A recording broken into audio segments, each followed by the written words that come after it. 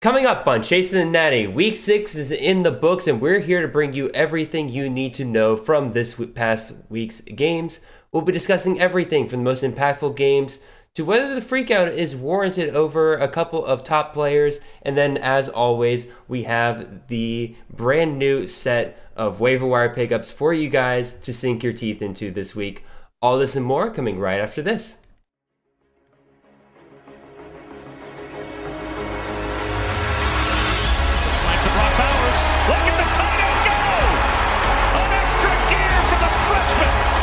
Zappy looking to Jared Stearns, who makes the catch and scores. What a burst! Trayvon Henderson, as advertised, touchdown Buckeyes! This is Chasing the Natty, a college fantasy football podcast.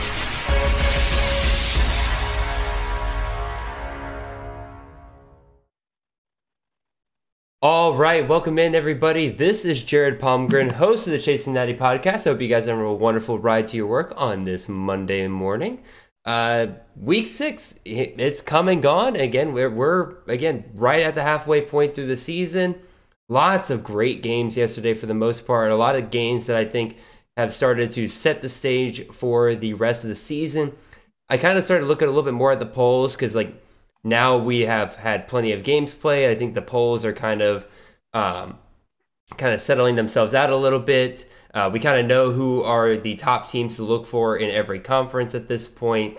It was a pretty fun Saturday of football, I would say, overall. As always, we got Mr. Nate Marquise here to help us out to recap the week and to give us waiver wire picks. Nate, how are you doing today, sir? I'm doing great, man. Another Saturday in the books. I'm recovering from my Sooners getting totally dismantled yesterday. But Grandma and Grandpa were kind enough to babysit my 2-year-old today, just to give us some free time to get some things done around the house. There you go. Enjoy some coffee without any distractions. So it's actually been a really enjoyable day so far. And I'm sure your daughter's loving hanging out with her grandparents. Oh yeah. They're she loves going over there and terrorizing them for a few hours, and she kind of gets what she wants when she goes over there. So of course, definitely fun for her as well. That's the best part about not being the parents. I don't have any kids yet, but I have 2 nieces, and so every once in a while they'll I'll babysit them and everything like that. And again, it's great because you get to hand them back at the end of the day, and so you don't have to live with the consequences of what you do with them. So yeah.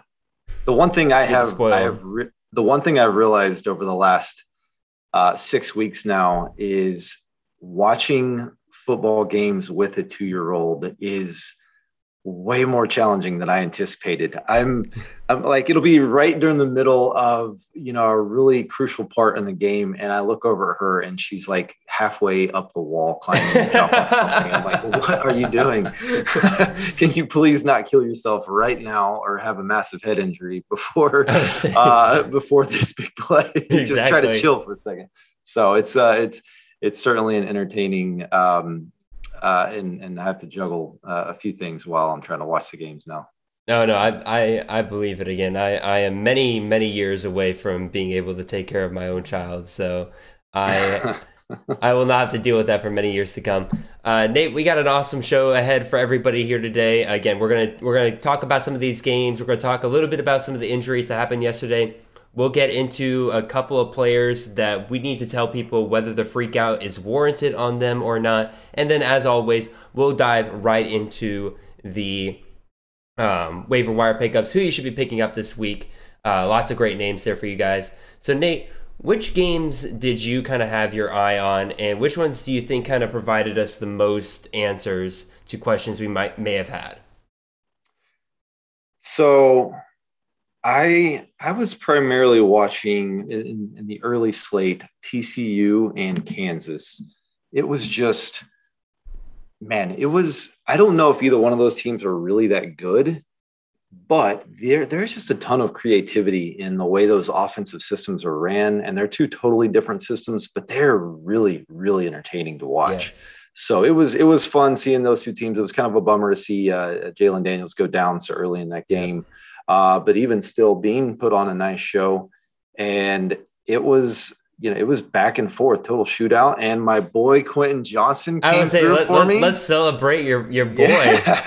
Yeah. So for those of you that don't know, I made a post in our Slack channel amongst all the CFF guys over at Campus Canton. I said, okay, this is it. This is the breakout week for Quentin. Here it comes.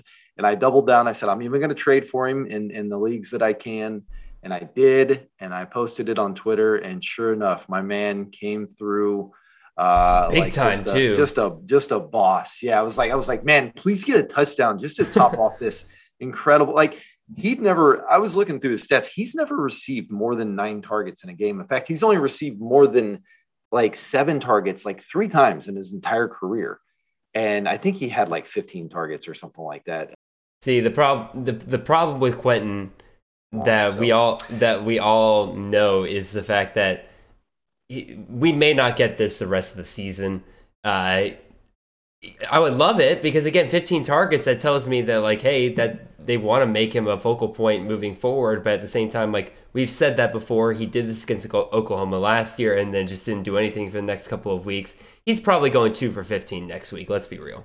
Yeah, that's the roller coaster ride that is Quentin Johnston. So, but it was good to see him get off the mat and perform pretty well, at least for 1 week. So yeah, that game had my attention.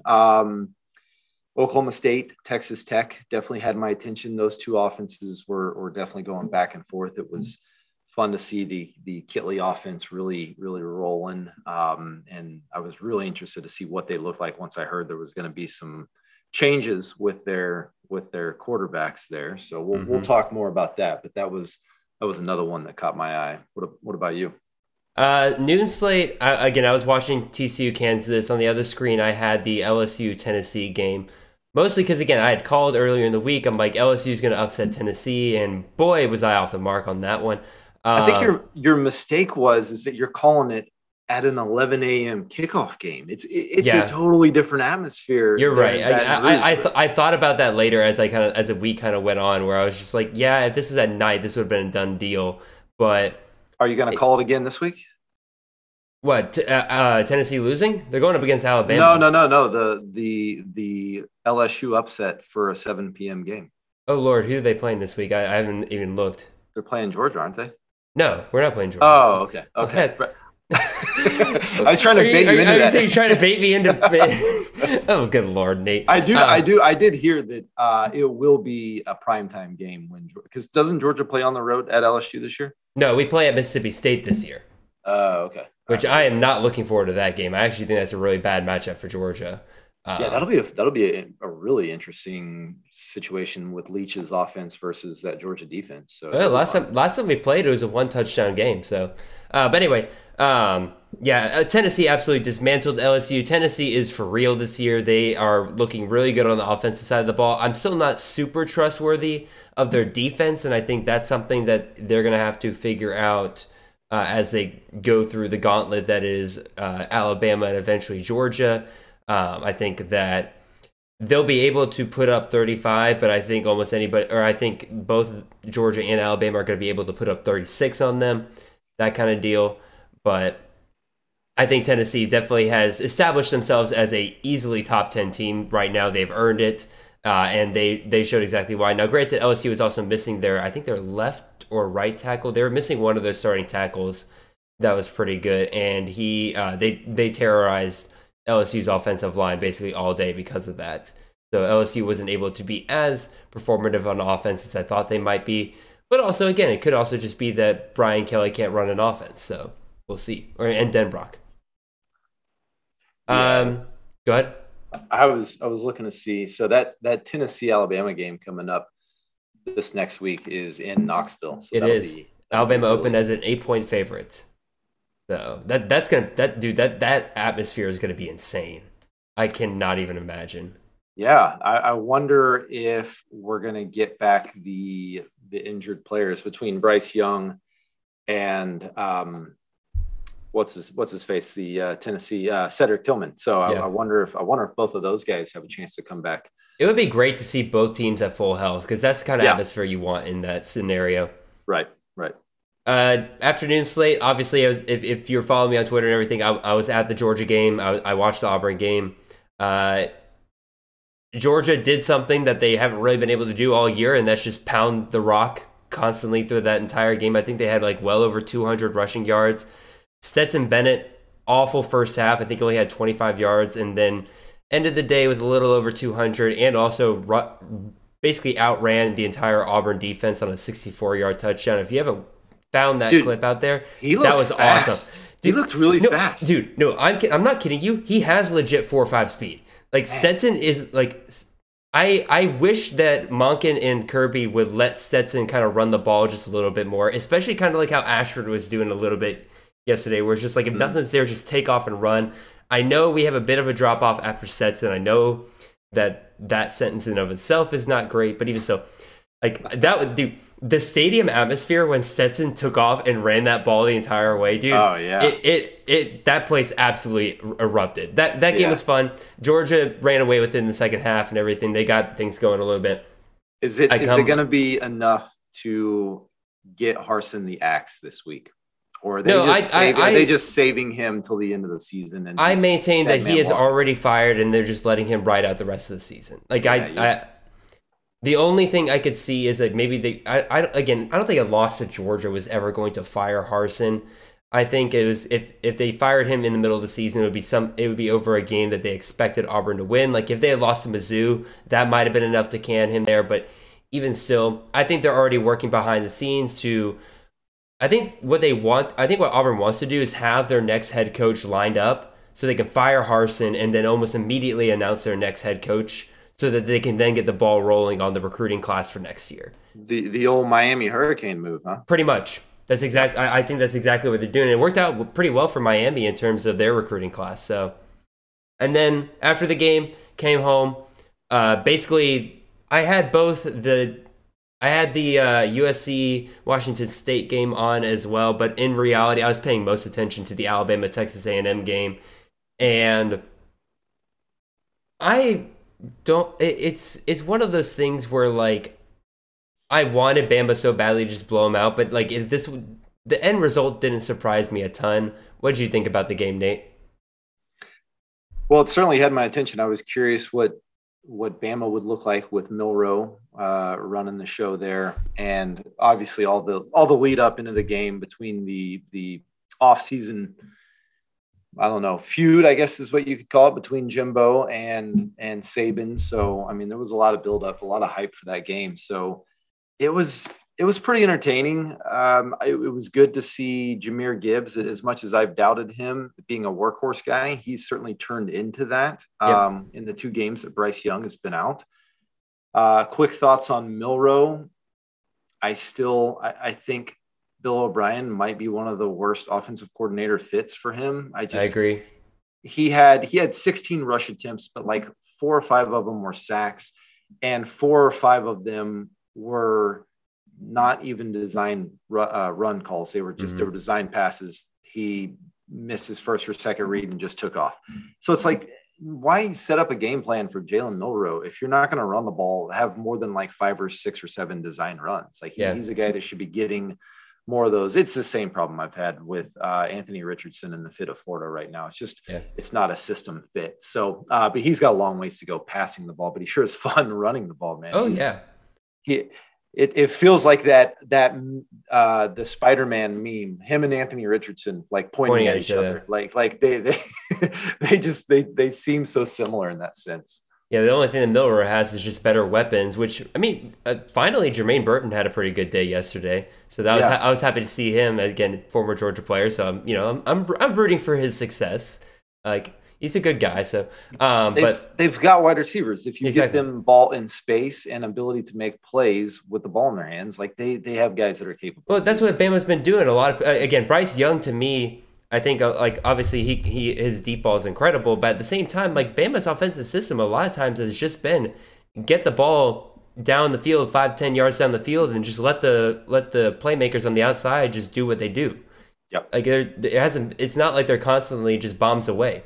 So if Milroe can do that, he'll be fine moving forward. I still think he is the next man up for Bama next year. And I'm not just saying that because I own Jalen Milroe everywhere in dynasty rosters. But yeah, at the same time, I think he'll come along to be a very good quarterback for Alabama moving forward. Let's talk about this on the Texas A&M side of things. Overall, like, they played their hardest in this game. I think they did exactly what they're supposed to do. Their offense at times looked a little bit better than I think we were giving credit for. Now, granted, they were spotted 14 points by Bama just constantly turning the ball over. And otherwise, this game just never would have been close. And then we could talk about the absolute wet fart that was the last play. The last play that Texas A&M was given because of a pass interference call in the end zone on their final drive. They had one play left to do, and the play call that was done was a one-read play call that was to throw to the corner of the end zone where Evan Stewart was.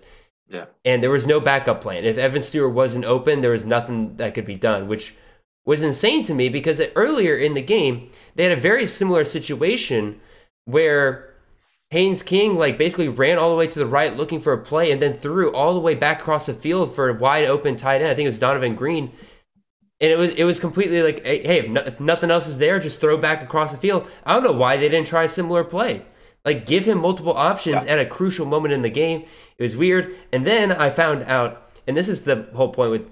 I know exactly what you're going to say. So Jimbo Fisher, I talked about on Saturday morning, if you watched Tailgate, we were talking about Jimbo Fisher, and I said that he has to fire the offensive coordinator that he has, because they're not going to fire him, but he's going to have to fire the offensive coordinator, and he's going to have to bring in somebody new from the outside if he wants to have any kind of success here. And I find it really funny because I found out after the game, I knew this man was on the staff. I did not know that he had been elevated to quote offensive coordinator, but it makes all the sense in the world. James Coley is the same offensive coordinator that Georgia had when Kirby had to finally make that decision to bring in somebody from the outside. And I find it so ironic that Texas A&M is now in the exact same position, and they still have James Coley as a co-offensive coordinator for them. When do people realize James Coley is an incredible recruiter? That's his value. You want to have him on your staff, but he is not offensive play caller. No, he's real bad. I actually thought you were going to go a different direction, and that is the word has come out that the Alabama defensive back that was covering Evan Stewart has said that he was looking at Jimbo when they were about to run the play, and Jimbo was screaming, "Go to Evan, go to Evan, go to Evan." Oh my God. And so the DB that was covering Evan Stewart was like, okay, well, I guess I'm up. I'm going to have to make a play here. And so it's just like, I'm like, that's the epitome of Jimbo, is that he's not an offensive genius. It's literally the best thing he could come up with in the most crucial play of the game was a 5-step drop for a really bad passing quarterback. Yeah. It into the end zone, and the DB is sitting there knowing exactly what's coming. It's just it's a really, really bad situation. Yeah. Again, a wet fart is all I could call it. Because again, literally I was on the phone with Xavier and our other buddy Tony, and like we were all like waiting with bated breath of like, all right, what's A&M going to do here? Because they have one final chance here, and they just absolutely blew it. Yeah. Alrighty. We talked about this recap long enough. Let's go ahead and run through these injured players from yesterday and everything, and then we'll get into the freakout scale and we'll get into the waiver wire. Big injuries yesterday. Jalen Daniels, quarterback out of Kansas, was taken out during the game. He fell on his right shoulder, could not play the rest of the game. That's a very unfortunate loss for Kansas. We'll get to their new starting quarterback right now, and we'll discuss how we think he'll perform. Doug Brumfield taken out early in the game against San Jose State. UNLV couldn't really perform very well after that point offensively. The Ohio State running back situation is very interesting because Mayan Williams was a late scratch before this game. Suddenly he's out. Travion Henderson does play and does very well, but at one point goes down. I can't remember if it was the third or fourth quarter, and he's basically limping off the field. So OSU, as far as we know right now, is down two of their top running backs here. I'm sure we'll probably get one or two of them back next week, but even still, that's a banged up running back room right now, and it looks like they're very cautious about how they want to treat those guys moving forward. I think they know that they can probably win a lot of games without them, but even still, I think that's very interesting. Two top players from NC State yesterday, Devin Leary and Dimi Sumo, Slimy Shark, if you want to call him. They both got injured in their game against Florida State, and they both look like that they've got some injuries that'll probably keep them out for a little bit. Tyler Scott, right ankle injury very early in the game against USF. That basically screwed a lot of people over yesterday because that is not something that he didn't record any stats at that early in the game, and you can't replace him because technically he did play. Corey Kiner, another Cincinnati late scratch. All of a sudden he was out. Gave Charles McClellan a chance to have a pretty good day there. Kanata Mumfield for Pittsburgh, he was out. CJ Donaldson, obviously West Virginia didn't play this past week, but we can confirm he will be out against Baylor. Luther Burden, star freshman wide receiver for Mizzou, got banged up again this week. He was taken out and probably will be kept on watch for a good while. And then Nakia Watson also got injured in Washington State's game against USC. Nate, any major analysis you want to give on any of those that I didn't give already, or anybody you think we're missing? No, I mean, real quick, just we've talked about it with the Ohio State backfield, and really Ohio State, anybody that has injury situation going on, Ohio sitting anybody that has any type of lingering issue. So they're just blowing teams out. They don't really need to play players. One thing I will say, I think we have to mention this, is it's not injury related per se, but a lot of people sat him because he's coming off an injury. And Izzy Abanikanda, man. I feel bad. Like everybody I saw was like, I had Izzy and his like 70 points sitting on my bench, and I'm like, oh man, that sucks so bad. Dude, I know several. I don't think I know a single person who started Izzy yesterday. Yeah, unfortunately for me, that most of the leagues I play in are best ball setup. So he's going to score no matter what. But man, what an incredible performance by him. I'm a huge Izzy fan, and I'm sad that I was probably a year early on him because I was really touting him last year. I kind of backed off a little bit, and I would say rostered him less this year. Mm-hmm. But I am really happy to see that guy show out because he's a really freakish athlete. Izzy is finally getting busy. No doubt, man. He is putting on a show. Alrighty, before we get into the rest of the show here, you guys know what I gotta do. Gotta give the spiel. If you're watching this on YouTube, make sure you like, comment, and subscribe down there below. And you guys have been doing a really good job about that recently, so thank you guys very, very much.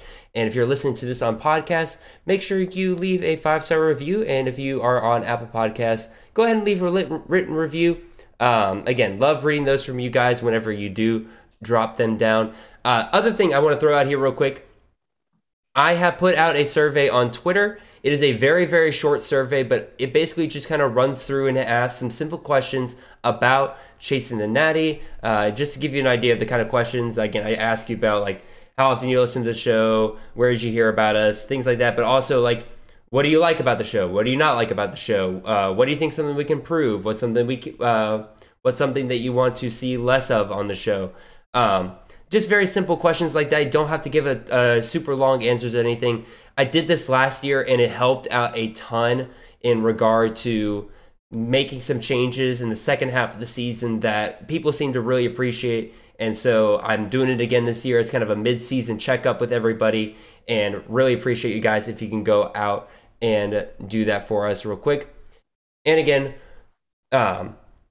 as always, we are part of the CFF team here at Campus Canton. It is myself, Nate Marquise, Brandon Sanders, and Chris Moxley, as well as our DFS gurus and Ethan Sowers and Chris K. We got podcasts, we got articles, we got CFF weekly rankings, everything you guys need for your CFF needs. Whether you are playing it in a regular CFF league or if you're playing in a Campus Canton league, we're here to help you out as much as we can. Make sure to go check out all of the other awesome podcasts on the Campus Canton feed.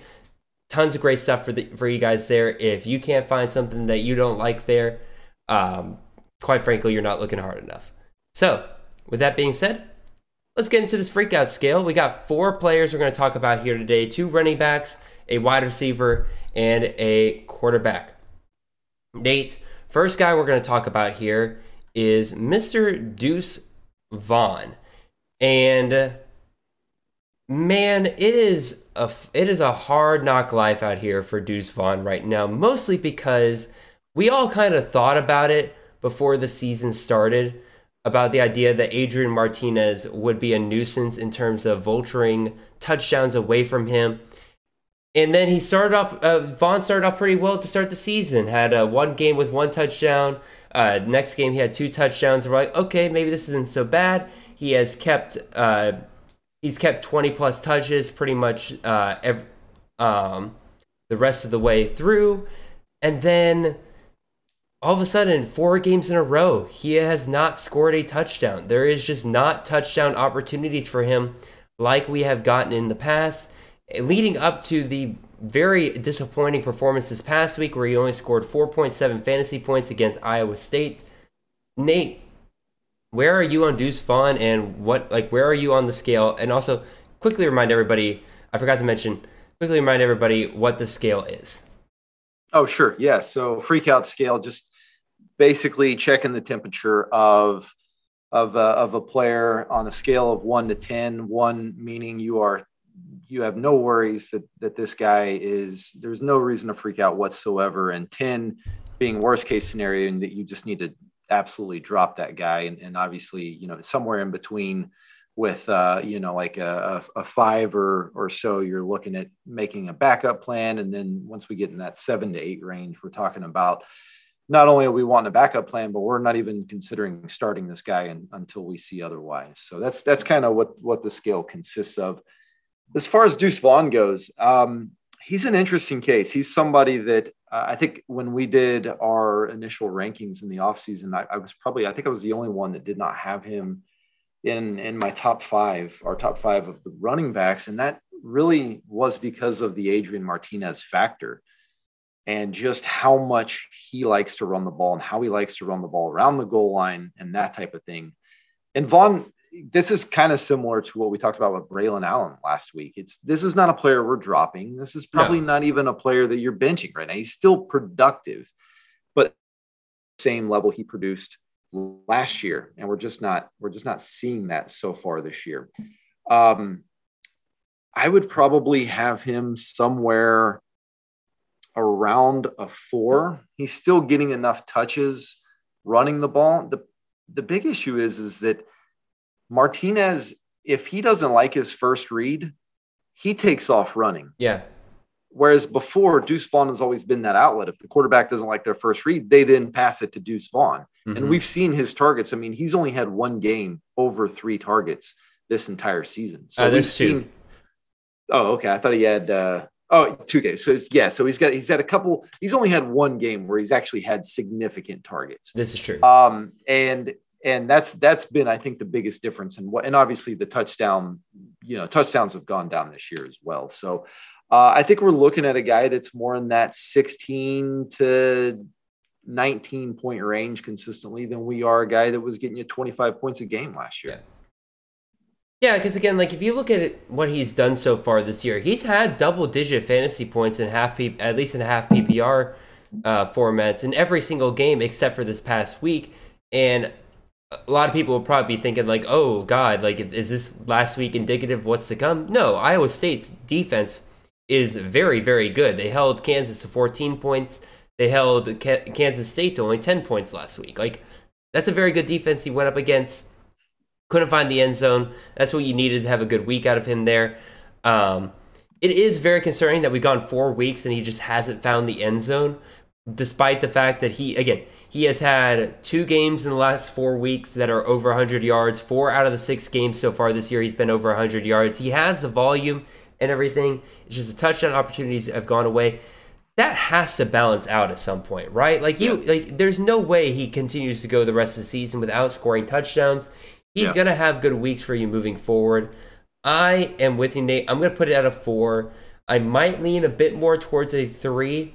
But I think it's enough to where it's if this continues to be a problem to where he's only getting a touchdown once every 3 weeks, then you're going to start looking for a backup option. You want guys who score touchdowns. as much as I'm definitely in a scenario where my guys refuse to ever score touchdowns, it feels like.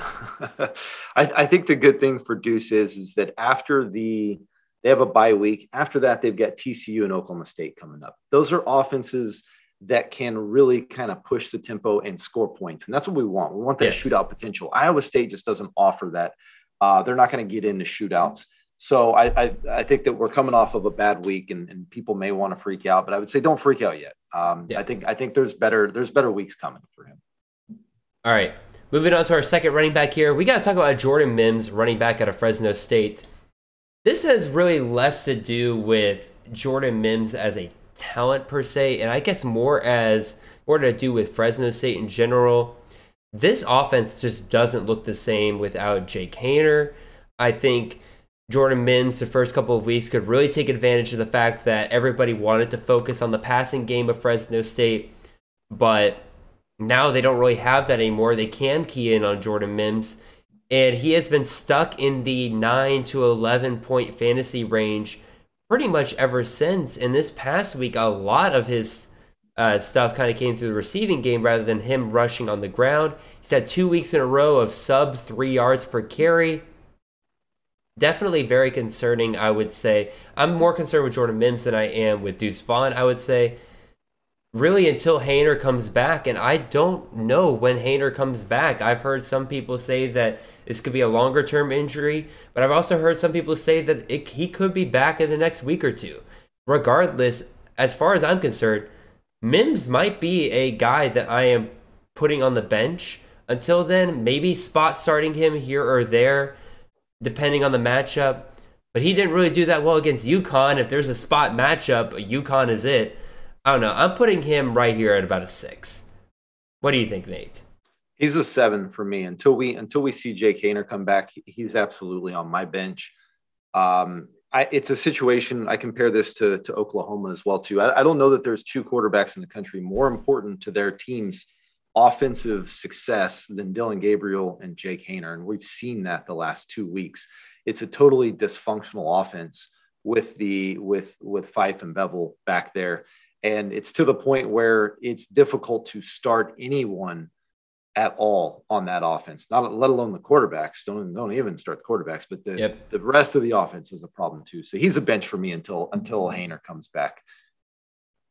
Which is unfortunate because he had such a great start to the season. He looked like he was an absolute stud, and then now scoring opportunities have gone away. People have keyed in on him. Like I said, he's going sub 3 yards per carry at this point. It's not a good situation overall for him. No doubt. Let's move on to our next player here. We're going to a wide receiver. And we're going to talk about Charlie Jones, Chuck Zizzle, our man of the year. He was the wide receiver 1 throughout most of the year, absolutely killing it. Last 2 weeks, though, sub 10 fantasy points in 2 different outings. One against Minnesota, one against Maryland. I feel like people could forgive the Minnesota one for the most part. It's a pretty good defense. Still got 10 targets. Oh, well, couldn't find the end zone. That's fine. But then 2 weeks in a row, couldn't find the end zone again, even though Purdue was able to score 31 points. Targets go down a little bit. The first time he has seen single-digit targets this year, and he was only able to catch 3 of them for only 15 yards. Nate, are you concerned about Chuck Zizzle here? I have a little bit of concerns. So I mentioned it last week. I'm starting to work on an article that is going to be guys that have a second half regression from their performance in the first half. And I'm kind of bummed that he actually really struggled this week because he was somebody I was already going to put on the list. And now it's like he's kind of taken away some of that fire that I was going to throw out there on that article. But he's been banged up. Aiden AOC's been banged up a little bit too. And I think this kind of slide has coincided with maybe they're not 100% healthy. And that's what we're looking at. I think we're also getting into Big Ten play and defenses in the Big Ten, and pace of play in the Big Ten is simply just not as conducive for big time fantasy outputs. Yep. He's still the wide receiver 1 for Purdue in a Jeff Brom system. So I'm, again, similar to Braylon Allen, I'm not going to lose my mind freaking out here. But kind of like Deuce Vaughn, I'm kind of probably in that 4 range. I'm just kind of monitoring it, and I'm going to see what's going on, and maybe try to stockpile another couple wide receivers on my roster just in case we see this trend continue. But I do think he still has some better weeks ahead of him. Yeah, I'm probably going to put myself at a 3 here. Again, lowest targets on the year, no doubt a little concerning there. It's something to watch closely. If he sees another week like this where, again, he's not the far and away number 1 wide receiver, probably not as good of a fantasy option as we were kind of thinking he would be earlier in the season. But again, I can kind of hand wave both of these weeks in certain ways. Like you said, both he and AOC have been banged up. Minnesota is a pretty good defense. Maryland a little less forgivable, but again, like you said, there's going to be some regression because now people know to key in on Charlie Jones. They know we should have, if we're going to win this game against Purdue, we need to take away Charlie Jones. Otherwise, it's just going to make it too easy for Purdue. So, and again, unfortunately, as good as Charlie Jones has been, I don't think he is the kind of elite receiver that can overcome a defense keying in on him. And so that could be trouble for him definitely down the line. Purdue has to be able to prove that they have other options they can dump out to. I think they did that against Maryland. Again, they were able to win with 31 points there. But regardless, definitely a guy that I think we should definitely be watching closely over the next couple of weeks. One more here, Nate, and I'm afraid to send you down a rant here about a certain other player that you love dearly. But we got to talk about Tanner Mordecai, quarterback out of SMU here. 11.5 fantasy points this past week in standard scoring formats. The entire SMU offense could not find the end zone for the life of them. If you started any SMU player this past week, unless you're in a PPR league, you were crying. Rashee Rice was still pretty good. Again, over 100 yards. Still couldn't find the end zone. Again, the big problem was the one person who scored a touchdown for SMU last week was Velton Gardner, who I don't think anybody has rostered. I started Trey Siggers in one league, and I'm like, you got to be freaking kidding me. That's supposed to be Trey's touchdown. Regardless, Mordecai could not get this offense really rolling last week, despite the fact that, again, he had almost 300 yards passing. But his longest pass was 25 yards. Just couldn't really get it going at all. About 62% completion rating. And then late in the game, we saw the man of the hour, Preston Stone, finally come in and get some playing time. So, Nate, how concerned are we moving forward with Tanner Mordecai? Well, I think if you own Tanner Mordecai, you need to also own Preston Stone. I think you need that handcuff. We talked about it at the beginning of the year that I felt like that handcuff was necessary. This is kind of why. Now, having said that, the staff continues to stick with Mordecai. I mean, Stone didn't come in until very late in that game, so it wasn't like they made a move at halftime. But it is concerning. They've lost 3 in a row. At some point, does Rhett Lashlee say, okay, I'm throwing in the towel on this season. It's time to get the future ready, and turns it over to Stone. I think that's definitely a possibility. I probably on our freak out scale, I probably put him somewhere around a 6. He's still is producing enough that if you don't have a ton of great quarterback options, you could still start him. But every time you throw him out there, you risk that at some point in that game, he is no longer the starting quarterback. Yeah, I'm going a little harsher with this one. And like, again, I'm the big Mordecai fan. I was the one who kind of maintained that Mordecai probably still wins the job throughout the offseason. But right. I'm benching him. At least in the leagues that I have him in and everything, I can find better options, safer options to start week to week. Guys, I know who are going to start. I do not, especially in competitive leagues like I'm in right now, where I have to win week after week, I can't run the risk that all of a sudden my quarterback is going to be benched at halftime any given game if it's not going well. So for me, I say bench him, and if you're really struggling at quarterback, try to find something on the waiver wire and just spot start him at least over the next couple of weeks. See if Mordecai can find his mojo again here. But for now, I think he's a bench rider. I would say the interesting thing with this QB room is that they have a bye week this next weekend. And they played early in the week, obviously on Wednesday. No, actually, I don't know if does that count. No, they have. I'm sorry. I'm looking at their old schedule, but their bye week ended up being the last week because of the hurricane situation. So, okay, never mind. I was thinking, but they do have, because they played on Wednesday, they have extra time to prepare Stone if they do indeed want to make that change. Yes. It was kind of my point there. Yeah, definitely something to keep an eye on. Not unheard of at this point for teams to all of a sudden just make a change at quarterback.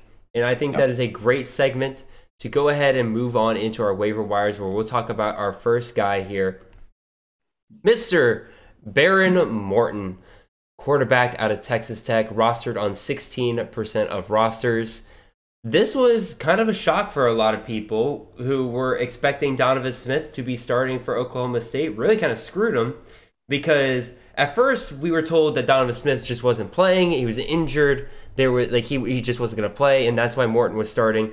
But then all of a sudden he starts getting snaps at wide receiver. So therefore, if you started Behren Morton, or if you started Donovan Smith in your QB spot, you started a wide receiver technically, which is really, really unfortunate. Like, that's honestly probably more unfortunate than even somebody just getting injured at halftime. And regardless, Morton comes in, and quite frankly, he looks like what Zach Kittley wants out of his quarterback. Mm-hmm. They were passing the ball all over the field, 62 attempts in this game. He completed 39 of his passes, almost 400 yards, 379 yards, 2 passing touchdowns. Also, they let him run a little bit. He had 16 runs for 46 yards and a touchdown. Nate, is Morton the guy moving forward? I mean, he's obviously the guy moving forward, but more importantly, I would say for a lot of people, is between him and Shough. Like, if Morton continues to play like this and fits into the system like a glove like he has, do we just roll with Morton?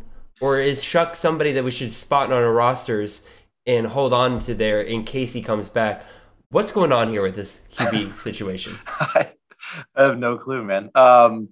It's crazy. Here we are 6 weeks into the season. I feel like we're in the exact same spot we were like 3 weeks before the season started. We've gotten a glimpse. We've gotten a peek behind the curtains that all 3 of these quarterbacks, all 3 of them have made a start. I was just going to say, it has the feeling from the staff that they have turned the page on Donovan Smith. I don't know what changed. They said that his shoulder was at a point throughout the week that he was unable to throw passes, yet they played him at wide receiver. He even threw a pass on a goal line situation. It was almost like he had a package. They kept talking about Donovan's going to have a package if he doesn't start. That's what we saw was Donovan's weird. He plays 3 plays as wide receiver on 1 play as quarterback. So it feels like they've turned the page. And then you add in Shough, who's going to come back from his injury. But I tell you what, Behren Morton looked like what we expected, what we've heard of and what we saw from him in some of the spring game. And they didn't hold anything back. That offense was clicking. They were running at a ramped up pace that they had not been running this season. And they didn't hold anything back. 62 attempts for your supposed third string quarterback. That's not what you do with a guy that doesn't know what he's doing out there. They have full faith in him. I agree. It feels like they've made a change, and that offense looked better. It looked more like Zach Kittley than we've seen in a while. I think he's probably the guy moving forward. Yeah, and they did this without many of their top weapons. Miles Price did not play in this game. J.J. Sparkman did not play in this game. They were missing quite a few guys. Jared Bradley finally showed up again on the 1 week I played the under on his receptions, because he only played 10 freaking snaps last week, and I'm like, there's no way he hits 4 receptions this week. I don't know if that's going to continue when Sparkman comes back, but maybe we'll see. We'll see. But he came back for the 1 week that I doubted him. So again, that's just how life goes. But yeah, Morton to me is one of the must grabs off the waiver wire this week, because this is a situation you want to roll the dice on. If Shough comes back, takes the job back from him, whatever, you lose him in a week or two. But the weeks you have him are great. But what if he holds on to this job? There is a chance in 84% of leagues right now, you could be grabbing a guy off the waiver wire that could end up being a league winner down the line, if he truly continues to make that step forward and score 30, 35 plus points any given week for you, I think he's an absolute grab right now. Yep. Moving on to our next guy. We talked earlier about Jalen Daniels going down to injury in that game. Still unsure as to how long he will be out. But until then, let's talk about the guy who came in for him. And that is Mr. Jason Bean. The Mean Bean. Quarterback out of Kansas. Past week scored about 29.88 fantasy points.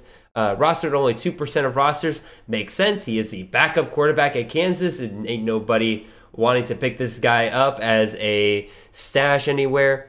But he had a pretty good, again, he came in and performed very, very well for Kansas. Didn't have the volume you like, only had 24 attempts, but in those 24 attempts, threw 4 touchdowns. Sounds a lot like what Jalen Daniels has been doing. Sounds like this offense will continue to roll with Jason Bean at quarterback. Nate, what do you think about him? Yeah, it's crazy. We're talking about the Kansas backup quarterback as being an option and a very startable option if Jalen Daniels is out, because they have Oklahoma next week, who can't defend anybody right now. Don't get me started. But yeah, and Jason Bean he's a previous starter at North Texas. He started some for Kansas last year before Jalen Daniels took over. So he's got experience, but he looked comfortable in that offense when Jalen Daniels went out. He will make some throws. He had an interception in this game that was literally one of the worst passes I've seen all season. He will make some throws that leave you scratching your head. But this dude is crazy fast. He's in that Mike Wright kind of mold for Vanderbilt. Not a great passer, not going to be super efficient in the pass game, but if he gets 12 to 15 carries, he will get you 100 yards. So yeah, it's a good time. It looks like Daniels might be out for at least a few weeks. So I think he's worth a snatch, and obviously with Oklahoma coming up on the schedule next, it's a pretty viable start. Yeah, I would say, and this is just me talking about our quarterbacks in general. This to me is a very good week for quarterbacks off the waiver wire. You got a lot of guys here who are not rostered in a whole ton of leagues, and I think if you are struggling at quarterback, this is the perfect week to grab one of these guys. We only have 4 that we're going to really dive into, but any of these 4 I think are legit options kind of moving forward here.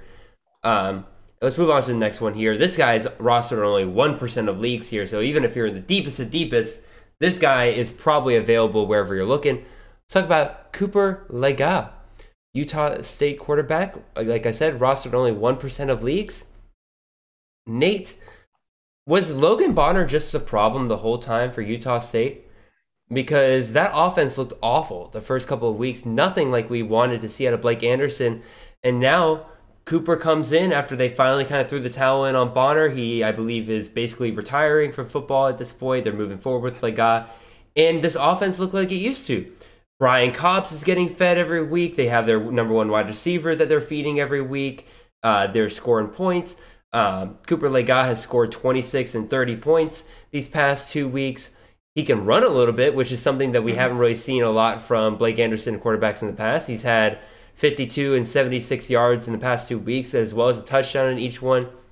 What do we think about Legas?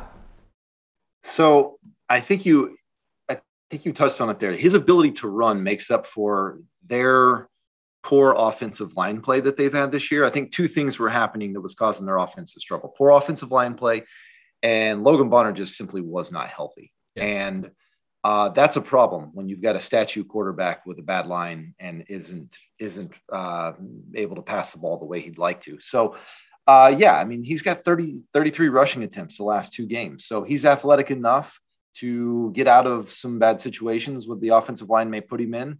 And it's an offense that we were all looking forward to investing in at the beginning of the season. So maybe they're back on track. And you know what will else help get back on track is that they have Colorado State and Wyoming for the next 2 weeks. So it looks like he's comfortable in this offense, and Brett Anderson is catering to his abilities, and that's a good setup moving forward. Yeah. Again, I really like this guy. I really like Legas moving forward. He's got several years of eligibility if you're in a dynasty league or anything like that. Like I said, he just looks like he runs the system that we've been wanting to see all year. He is providing us the fantasy asset that we want. I think he is 100% worth a look at for you guys moving forward. And also, we saw last year, Utah State got better as the year went along. Maybe we see kind of the same thing this year, especially now that they've made the switch at quarterback. And as he gets more and more reps week after week, it could be a legitimate asset down the line. We'll see. Yep. Last quarterback we're going to talk about here. This man is somebody that a lot of us kind of pointed to as like, hey, there is everything goes right for him. He could be an incredible asset for CFF.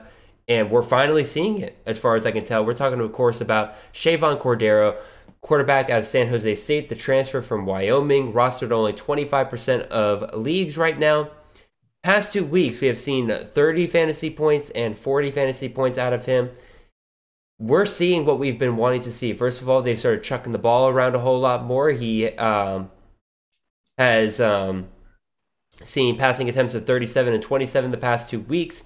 He has been throwing touchdowns, but even more so, he is also running the ball quite a bit. 11 rushing attempts and 14 rushing attempts the past 2 games, both of which include goal line carries in which he has gotten plenty of touchdowns out of. He's gotten 4 rushing touchdowns in the past 2 weeks. I like Chevan Cordeiro quite a bit here, especially as they move into Mountain West play, where, again, it's a conference where a lot of points are scored once these guys start playing against each other. What do you think, Nate? Yeah, Cordeiro is actually really interesting. I'm surprised that he's not owned in enough leagues at this point. That's kind of crazy. He's proven enough to where he should have been owned. I will equate him to G5 Spencer Sanders. He's up and down throughout the season, but at the end of the year, he's put up good stats, and he never seems to run out of eligibility. He's still got another year left. But yeah, I think that this Brett Brennan offense at San Jose State is one that I talked about before the season that I think you can buy low, and there are some really good assets there, and they are going to overperform expectations. And I think we're starting to see that this year, especially as they get into conference play. I think there's a really good chance he becomes a QB1 for a lot of rosters. Yeah. Probably not the QB1 like our friend Ethan Sowers, his hot take earlier before the season. But I've always liked Cordeiro in this offense. So I think we're finally seeing what a lot of us were kind of seeing before the season started. Yeah. All right, a couple honorable mentions I want to throw out here. First of all, Nathan Rourke. We talked about him last week. No need to really kind of rehash all that again here, but he's still under 40% roster. I just want to throw him out there. He's still available in a lot of leagues. He has proven himself to be a true MACtion quarterback for this year. Go ahead and pick him up. And then 2 guys, very similar situations here that I think are worth an honorable mention. That is Brock Doman out of Louisville and Malik Hornsby out of Arkansas. Both of these teams are going into a bye this week, so there is a decent chance that they both have their starting quarterbacks, Malik Cunningham and KJ Jefferson, by the time week 8 rolls around, which is when they next play. But even still, I would keep an eye on both of those guys. Keep an eye on those situations. If you have room on your roster, maybe stash them just in case they have to start again. Because if they have to start again, they're both dual threat guys going up against teams where they can absolutely take advantage of it. I would say that. Nate, anything you want to say on any of those honorable mentions real quick? Just invest in Ohio. Yeah. Ohio's offense is incredible right now. Oh, yeah. And they give up a lot of points. Invest in Ohio, quarterback, running back, wide receiver. Yeah. We'll definitely get into a little bit more of Ohio's situation here. But first, let's go over to the running backs here. We'll try to pick up the pace just a little bit here for you guys. But first things first, we're going to talk about another MACtion quarterback here. We're going to talk about Clyde Price, running back out of Akron, rostered only 1% of rosters. We've talked about in the past, you want the Joe Moorhead running back 1. He is known for just pounding the hell out of their number 1 running back. It has kind of shifted between several guys. It was Josel Norris, then it was Cam Wiley. Now Clyde Price kind of looks like he is the guy right now, with the other 2 banged up right now. Last 2 weeks, 23.7 fantasy points. Last week, 27 fantasy points. Is seeing a ton of work in the receiving game as well. 4 and 10 targets over the last 2 weeks. And plenty of touchdowns to go around for him. He has scored 5 touchdowns the last 2 weeks. Nate, what do we think about Clyde Price here? I think he's somebody that I started paying attention to last week, and then he followed it up again this week. Wasn't efficient by any means, no. But like you mentioned, the volume is there. This is a Joe Moorhead offense. If you guys liked what Travis Dye did for Oregon last year, you're gonna like a Joe Moorhead offense because that was his offense. So he's getting involved in the pass game, which is really nice to see. They're not going to be great, but the volume is there to carry and make them, fantasy relevant a lot of weeks. Same with DJ Irons, And again, they're a perfect MACtion team. They're terrible, but they'll find ways to score pretty much any given week. I don't think. Yeah. I think Joe Moorhead has gotten this offense to a point that this isn't quite the Akron of the past, where it's like, oh God, they could put up less than 10 points any given week. Right. I think they'll find ways to score multiple touchdowns any given week. So, yeah, they're Clyde Price would be a big part of that. Yeah, they're averaging 32 points a game their last 2 games in MAC play. So, yeah, exactly. There's potential here for sure. All right, moving on from a system that loves to run the ball, but now we're going to talk about a running back from a Mike Leach system at Mississippi State.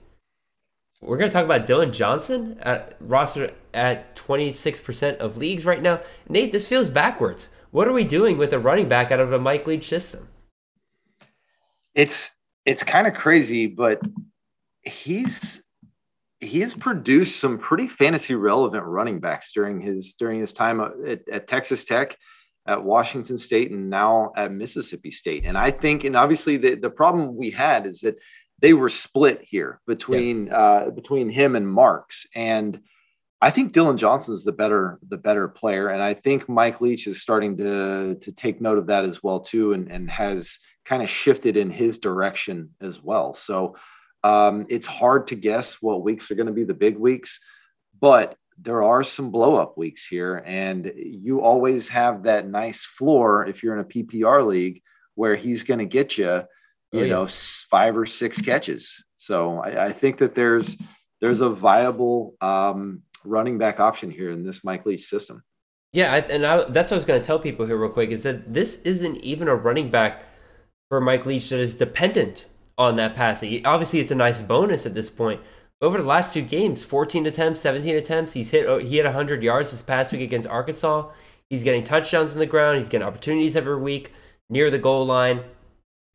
Definitely frustrating for us Will Rogers managers, but regardless, if you're a Will Rogers manager, maybe you go pick up this guy and just try to monopolize the points that Mississippi State scores every week. Yeah, I think that's actually a legit play. It's a weird stack, the QB running back stack, but it's definitely an option. I mean, with Mike Leach's last year at Washington State, what was his name? Max Borghi. Borghi was the running back that you could stack, and it was like if you had the quarterback and the running back, you were almost essentially getting every touchdown that they scored, and they score a lot of touchdowns. So you still got to keep an eye on what kind of workload Jaquavius Marks is getting, but it looks like this trend is that Dillon Johnson is getting an increased workload. Yeah. Moving on to our next running back here. This is a man that I did not keep the faith well enough, and Mike Bainbridge definitely called me out at his Discord about it because he noted the fact that after this man blew up this last week, that I dropped this man in a dynasty roster after a couple of weeks of him not really doing much to start the season. We're going to talk about Mike Washington, the running back out of Buffalo, rostered on 11% of rosters. Huge shout out to Chris Moxley, who basically was the first man to really get in on Washington and really kind of let everybody else know about it. This past week, along with the entire Buffalo rushing attack, it felt like absolutely dominated Bowling Green. 16 attempts, 155 yards, and 2 touchdowns. Just an absolute monster game from him. And again, just really looked like the best running back that Buffalo had to offer this past week. And MACtion, like I've been saying, it's right around the corner. He's been looking good in the games that he has been playing in MACtion. against Eastern Michigan, 21.4 fantasy points. Miami of Ohio, which looks like Miami of Ohio has a legit defense for Maction. That's definitely something to keep an eye on moving forward, but he scored 12.7 fantasy points in that game. And this past week against Bowling Green, 28 fantasy points for him. Nate, what do you think about Mr. Washington here? The nice thing is, when we came into this season, it was a three-headed monster that we were trying to figure out with this backfield. We know it's at least down to two now. It's him and Cook, and it appears that he is starting to kind of gain that momentum, similar to Dylan Johnson. But Cook's still been very involved. He was still very involved in that Bowling Green game. They won't get to play Bowling Green every week. In fact, they don't even play Maction this next week, but it's UMass, so that's good. If you can't have Maction, UMass might be your next best option. That's right. Curious to see how sustainable this is. He had a 92-yard touchdown run this past week, so that was a big chunk of that 155 yards and two touchdowns. So, but with UMass coming up, it's either you grab him now or you probably miss the boat. And the likely way this plays out is he has another good game against UMass. And so you might as well just go ahead and snag him now while ownership percentage is still really low. Yeah. Again, he's available pretty much everywhere. Yeah. So moving on here, again, we keep it with the systems. We keep it with the guys that are the lead backs in systems that we love.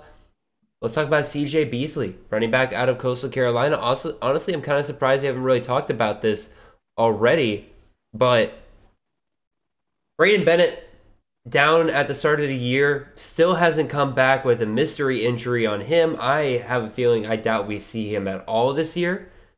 And then Reese White kind of killed it for a couple of weeks there, but he's now injured. So who's the next man up? Here he is. This is CJ Beasley, and pretty much ever since week 3, he's kind of been killing it most weeks. He has seen double-digit fantasy points every single week. Lowest he's seen was against Georgia Southern, 14.9 fantasy points. Not the greatest day in the world, but every other day, all the other games, 18, 29.8, 25.7 this past week against UL Monroe. You want to have the lead back at Coastal Carolina, especially if the other guys are injured and they're just solidified down to one guy. Now, when they have everybody, it becomes a game of, all right, which back goes off what week? Beasley's the only guy they've really got right now. So I think he is a play any given week. What do you think, Nate?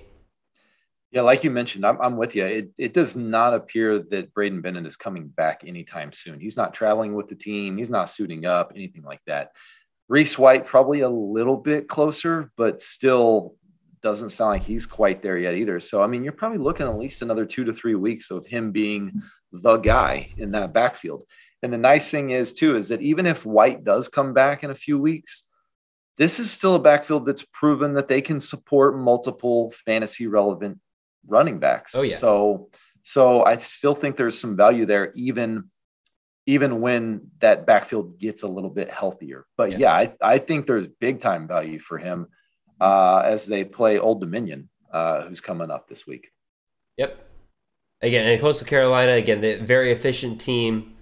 Everybody on that team knows how to run the offense. CJ Beasley should be no exception. Yep. Last running back we're going to talk about here.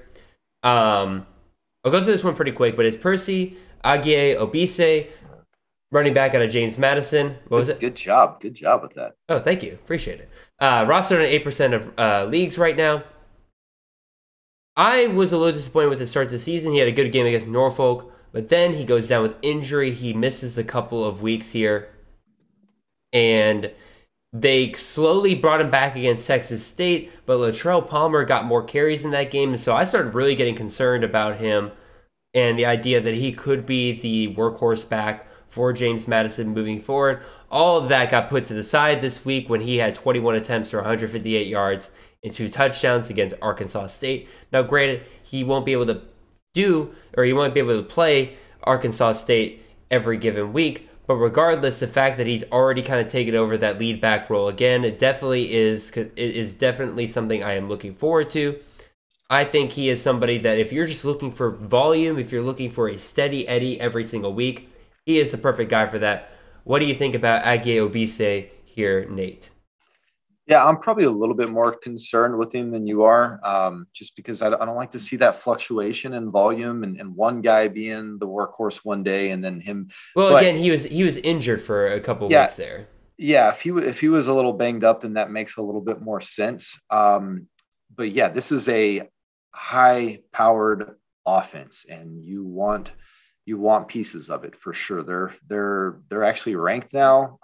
They're undefeated.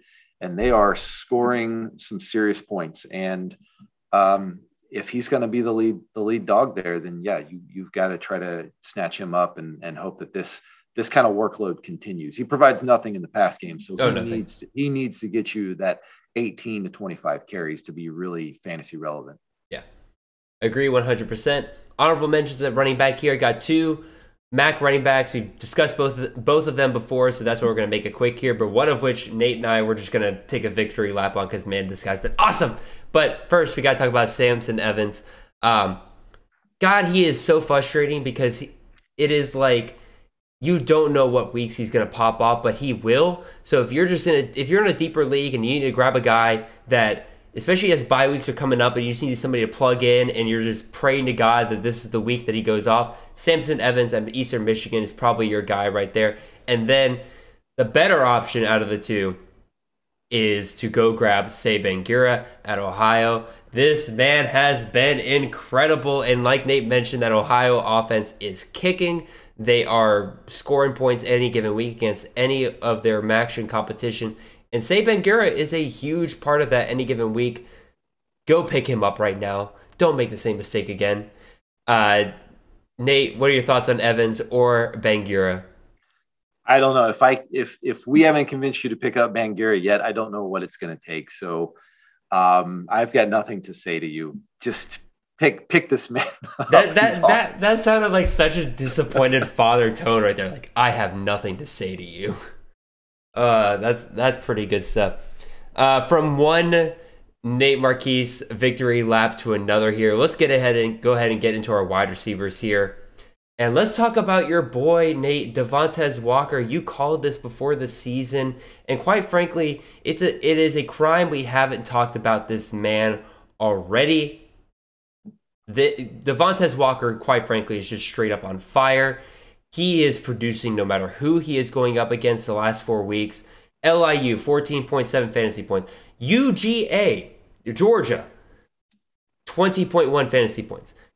University of Ohio, 15.5 fantasy points. And then this past week against Miami of Ohio, just absolutely went off, 33.1 fantasy points.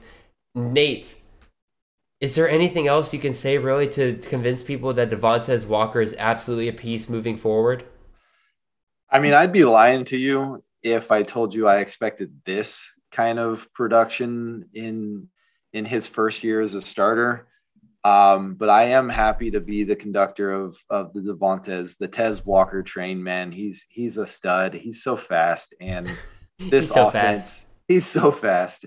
And you know what? Colin Schlee can throw the ball really far. So when you have a really fast guy and a guy that can throw the ball really far, it makes for really, really cool fantasy production. So 15 targets last game. Well, I mean, what can you say? I mean, that's really all you want to see is volume. And this is an efficient offense. So if you're getting 15 targets from an efficient offense, that's beauty. And they play in their playoff weeks, Bowling Green, Eastern Michigan, and Buffalo. I don't know, man. It's a perfect setup. It really is. And like the best part about this is that Walker isn't taking away from Dante Cephas, who everybody invested in during the offseason. Cephas is still eating every given week. You posted in our Slack chat this past week, Cephas and Walker combined for 29 targets, and I think 32 by the end of the day. 29, yeah, 32 by the end of the day. 32 by the end of the day. They were both just absolutely eating. I guess I took away from Marquez Cooper yesterday. If you played Marquez Cooper, you were not a big fan of that, but even still, like these guys are both eating. If you can get both of these guys on the same roster somehow, they're both startable any given week. You don't have to guess which one it goes to. He is to me, outside of maybe like Baron Morton, I would say Devontae Walker might be the most important pickup in any league this week.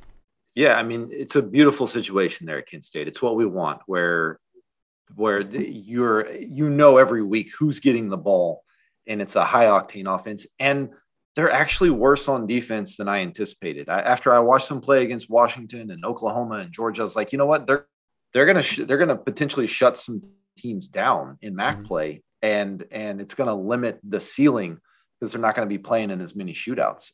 That appears to not be the case. They're going to play in some shootouts. Oh yeah.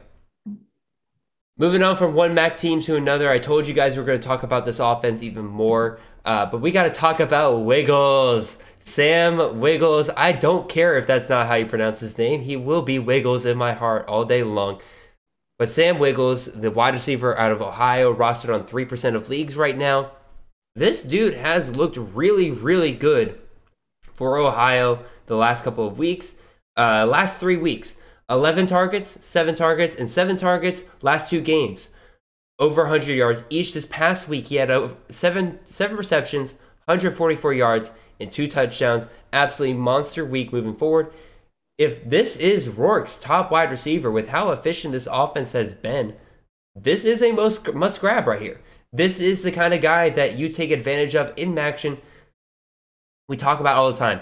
You draft guys early in the season in order to invest for action, but we always kind of forget about the guys that kind of show up as the season moves along. And this to me is one of those guys who is a potential, I'm not going to say league winner because he's not that high of a guy, but any given week as action plays out, this is the man to look for. What do you think, Nate? Yeah, he's produced when they're not playing P5 competition like Iowa State or Penn State. He's absolutely balling out right now. I had this game on in the background while I was watching some of the other games. I wish I'd have turned the volume up to get the correct pronunciation of how he says his name. But yeah, man, you got to snatch this guy up. Similar to Devontae Walker. The offense is just too. They just are going to be in too many shootouts. 55-34 was what the score was with Akron. I mean, the 50, they gave up 52 points to Fordham. Yeah, they're gonna give up points. He's gonna have to be used. Yeah, again, I'm looking at it like you said, when they're not playing Power 5 competition, they're scoring. They have scored 41, 59, and 55 points in 3 out of their last 4 games. There's plenty of points to go around for the Bobcats. Yep. Next 2 wide receivers I'm going to talk about here, I'm not nearly as confident in as like guys who start any given week or as like potential CFF guys down the line, but they're in similar situations in the fact that they both are on teams that want to run the ball just down your throat, but they have to have a receiving outlet in order to keep defenses honest. Otherwise, those defenses are going to keep stacking the box against them. And this first one here, Trey Shropshire, wide receiver out of UAB, injured to start the year, didn't really play a whole ton, but now in these last 2 weeks, he has seen 9 targets in each of those games, has scored a touchdown in both of those games, still being used as a deep threat like we saw last year. I think last year he averaged like 29 yards per reception. Mm-hmm. This is a guy you could pick up and just kind of throw out there. And again, a little bit reliant on the deep pass in order to be productive, but I think he's definitely worth a look in a lot of leagues. What do you think, Nate? Yeah, he'll be a little bit maddening as far as trying to figure out when his big weeks are going to come, because you're right. He's very reliant on the big play. He's really athletic. He's got NFL size. He's a guy that will probably make a roster on Sundays. He's 6'3", 200. And you're right. They don't throw the ball a lot, but it appears when he's healthy, they do throw the ball, it's coming his way. So, yep. He's somebody it's hard to predict when he's going to go off, but there is potential there. Yeah. And again, I'm just going to move right along to our other wide receiver here because he is in a similar boat in my opinion. And that is, I can't believe the words are coming out of my mouth here.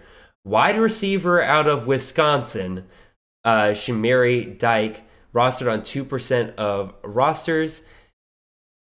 Again, you're probably listening to me being like, Jared, like a Wisconsin wide receiver, are you freaking serious here? A little bit, yes, because first of all, he had an insane week this past week, but that's not the whole reason to get him. He has gone 2 weeks in a row with double-digit targets. I think this is a very similar situation where Wisconsin realized, especially after last week against Illinois, they have to be able to pass the ball to somebody. Otherwise, they're just going to get stacked in the box, and Braylon Allen and Chez Mellusi can't overcome that. So who's their guy they're now going to? It looks like it's going to be Dyke each week here in order to keep defenses honest. He looks like he's performing the best out of Wisconsin wide receivers. Do I expect what he did last week any given week? Hell no. But even still, a guy who gets possibly double-digit targets any given week, that is the kind of guy that I want to look for here. Nate, you look very skeptical right now, but I will give you, I will let you have the floor on this one. I don't think I've ever owned a Wisconsin wide receiver, to be honest with you, in 15 years of doing this. How confident are we that it's pronounced Dyke? Not very. I think there's a chance it's DK. DK? I honestly kind of like DK better. I don't know. Shamiri DK. Shamiri DK. Yeah, I guess maybe in some deeper leagues. The nice thing is they have Michigan State next week. Yes. And there really isn't a backfield or a secondary that gives up massive points quite like Michigan State does. So you could justify that move and at least spot start him maybe against Michigan State and Purdue. But that's just kind of where I'm at with it. Maybe in slightly deeper leagues or a spot start if you're really scrounging for a wide receiver this coming week as they face Michigan State. Yeah, like I said, I am not super confident in this one. Right. But I figured, again, especially with the week he had last week, it was at least worth mentioning him here. Speaking of guys just to mention, Nate, you threw on two wide receivers here for honorable mention. I think you should be the one to explain why they're so important. Yeah, I listed Bryson Green here for Oklahoma State. They're starting to kind of pick up the tempo with their offense. He's been really involved this past week, 9 targets, 5 catches, 115 yards, and a touchdown. They've got TCU coming up next, which has some shootout potential there. Obviously, they're starting to get a little bit more healthy with Bray coming back at wide receiver, but Bray had double-digit targets, and yet Bryson Green was still really effective in this game. He's athletic, and he's been making some plays for him. The other guy I wanted to mention was Trey Cleveland, Texas Tech wide receiver. He's taken over the starting position the last 2 weeks. He stole that job from Jaron Bradley, and the last 2 weeks he's got 22 targets, 198 yards. He hasn't found the end zone, so I think that's probably why his ownership stayed pretty low. But if they're going to throw the ball 60 plus times like they did this past weekend, then there's plenty of volume to go around in that offense. And he's their deep threat. He could potentially break off a couple of long catches and be very fantasy relevant. Oh yeah. The only problem with Texas Tech though is it feels like every time we think we have found that dude for them, they completely completely reshape their entire starting lineup the next week. To the point where all of a sudden their quarterback is a wide receiver. So, we'll go ahead. We got 2 tight ends here we'll mention real quick. First of all is Corey Dyches, and yes, I am 100% sure on that one. It is Corey Dyches, tight end out of Maryland, 2% rostered. He is a tight end wide receiver hybrid, had a really good week this past week. He has seen consistent volume each week in terms of targets, anywhere from like 3 to 6 targets any kind of given week for the most part. He is really good about catching the balls that kind of come his way. And again, this is a Maryland team that loves to pass the ball a whole round. He is barely a tight end, very much more of a wide receiver mold. And with none of the other wide receivers really stepping up for Maryland, could be a tiny bit of a cheat code here kind of moving forward for him. Again, if you're struggling at tight end, like I am in some leagues where, again, maybe I took on Kuntz and Trigg a whole lot. This is probably a guy that I am probably going to grab off the waiver wire and say, like, all right, you're now my starting tight end moving forward because at least you're getting consistent volume each week. What do you think about Dyches, Nate? Yeah, I'm in total agreement with you on him.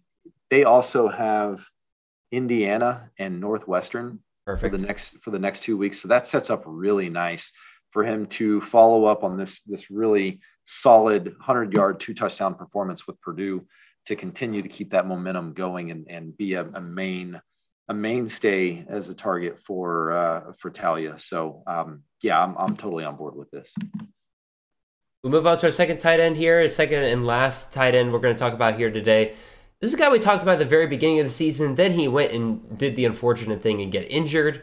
But he's back now, it looks like, and that is Travis Vokolek, tight end out of Nebraska, rostered at only 16% of rosters. Just throwing this out there for people that maybe weren't paying attention to his injury and everything. As soon as he got injured, they're like, all right, drop him, don't worry about him. He is back. He has played the last 2 weeks. In both games, he has seen 5+ targets. This past week, he saw 7 targets, caught 6 of them for 46 yards and a touchdown. If he picks up what he was doing to start the season, he is going to see plenty of passing opportunity from Casey Thompson. It looks like he will become one of their top passing options for them, especially once they get down near the red zone. Took away all Anthony Grant possibilities last week, which is very, very unfortunate. But even still, you want guys here with the potential to become their team's at least maybe number 1, if not number 2 option moving forward. So Nate, what do you think about Vokolek here? I think he's a really good player. I think that he is a big piece of that offense. The only thing I will basically say pump the brakes on is that after this week with Purdue, they have a bye week, and then they have Illinois, Minnesota, Michigan, Wisconsin, and Iowa. I mean, probably the best defenses in the Big Ten outside of Ohio State. I mean, that's a really, really tough stretch. I better start looking for backup plans at Trey Palmer then too. So just, temper expectations. And if you're looking to spot start tight ends, he's probably not a great option in that sense, given the bye and then the really difficult matchups. But he's definitely a strong option for Casey Thompson right now. Yeah. And then one honorable mention at tight end. Again, we talked about him already. We talked about him twice already. And again, all he did was just go and have an incredible week again last week. And that is Ja'Tavion Sanders, tight end out of Texas. They don't have a number 2 option right now at wide receiver. Ja'Tavion Sanders has filled that role in exceptionally. That's the word I'm looking for. And with Quinn Ewers back at quarterback, that passing attack for Texas is looking very, very incredible. And he's going to be a very big part of that moving forward. So if for some reason he's still available in one of your leagues, just go grab him. Don't wait any longer. You have all the information you need. With that brings us to... go ahead. Sorry, Nate. Oh, I was just going to say, we talked about it last week. He's got potential to be a top 10 tight end. He's on his way to top 3 easily, especially CJ Donaldson out now too. Anyway, that brings us to the end of our show now. Nate, really, really appreciate you coming on here today to once again talk about all of these guys. Again, very good week overall, I would say, for picking up quarterbacks. I really like the top end wide receiver options. Running backs, a lot of guys that are good grabs. Put them on your roster. They're going to give you nice floors, especially if your starters are coming out in the bye weeks, these upcoming weeks. And then some pretty decent options at tight end. Is that kind of your main takeaway from our waiver wires from this week?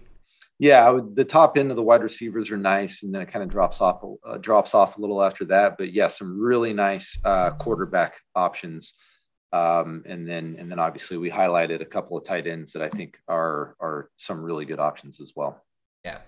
That brings us to the end of our show. Appreciate everybody tuning in. Nate, appreciate you being on here. Make sure you guys check out the Wednesday show with myself and Chris Moxley, where we'll be doing more of your sit-start questions, putting those out every single week for you guys. I should be putting that out on Monday morning, if not by Monday afternoon. So be on the lookout for that.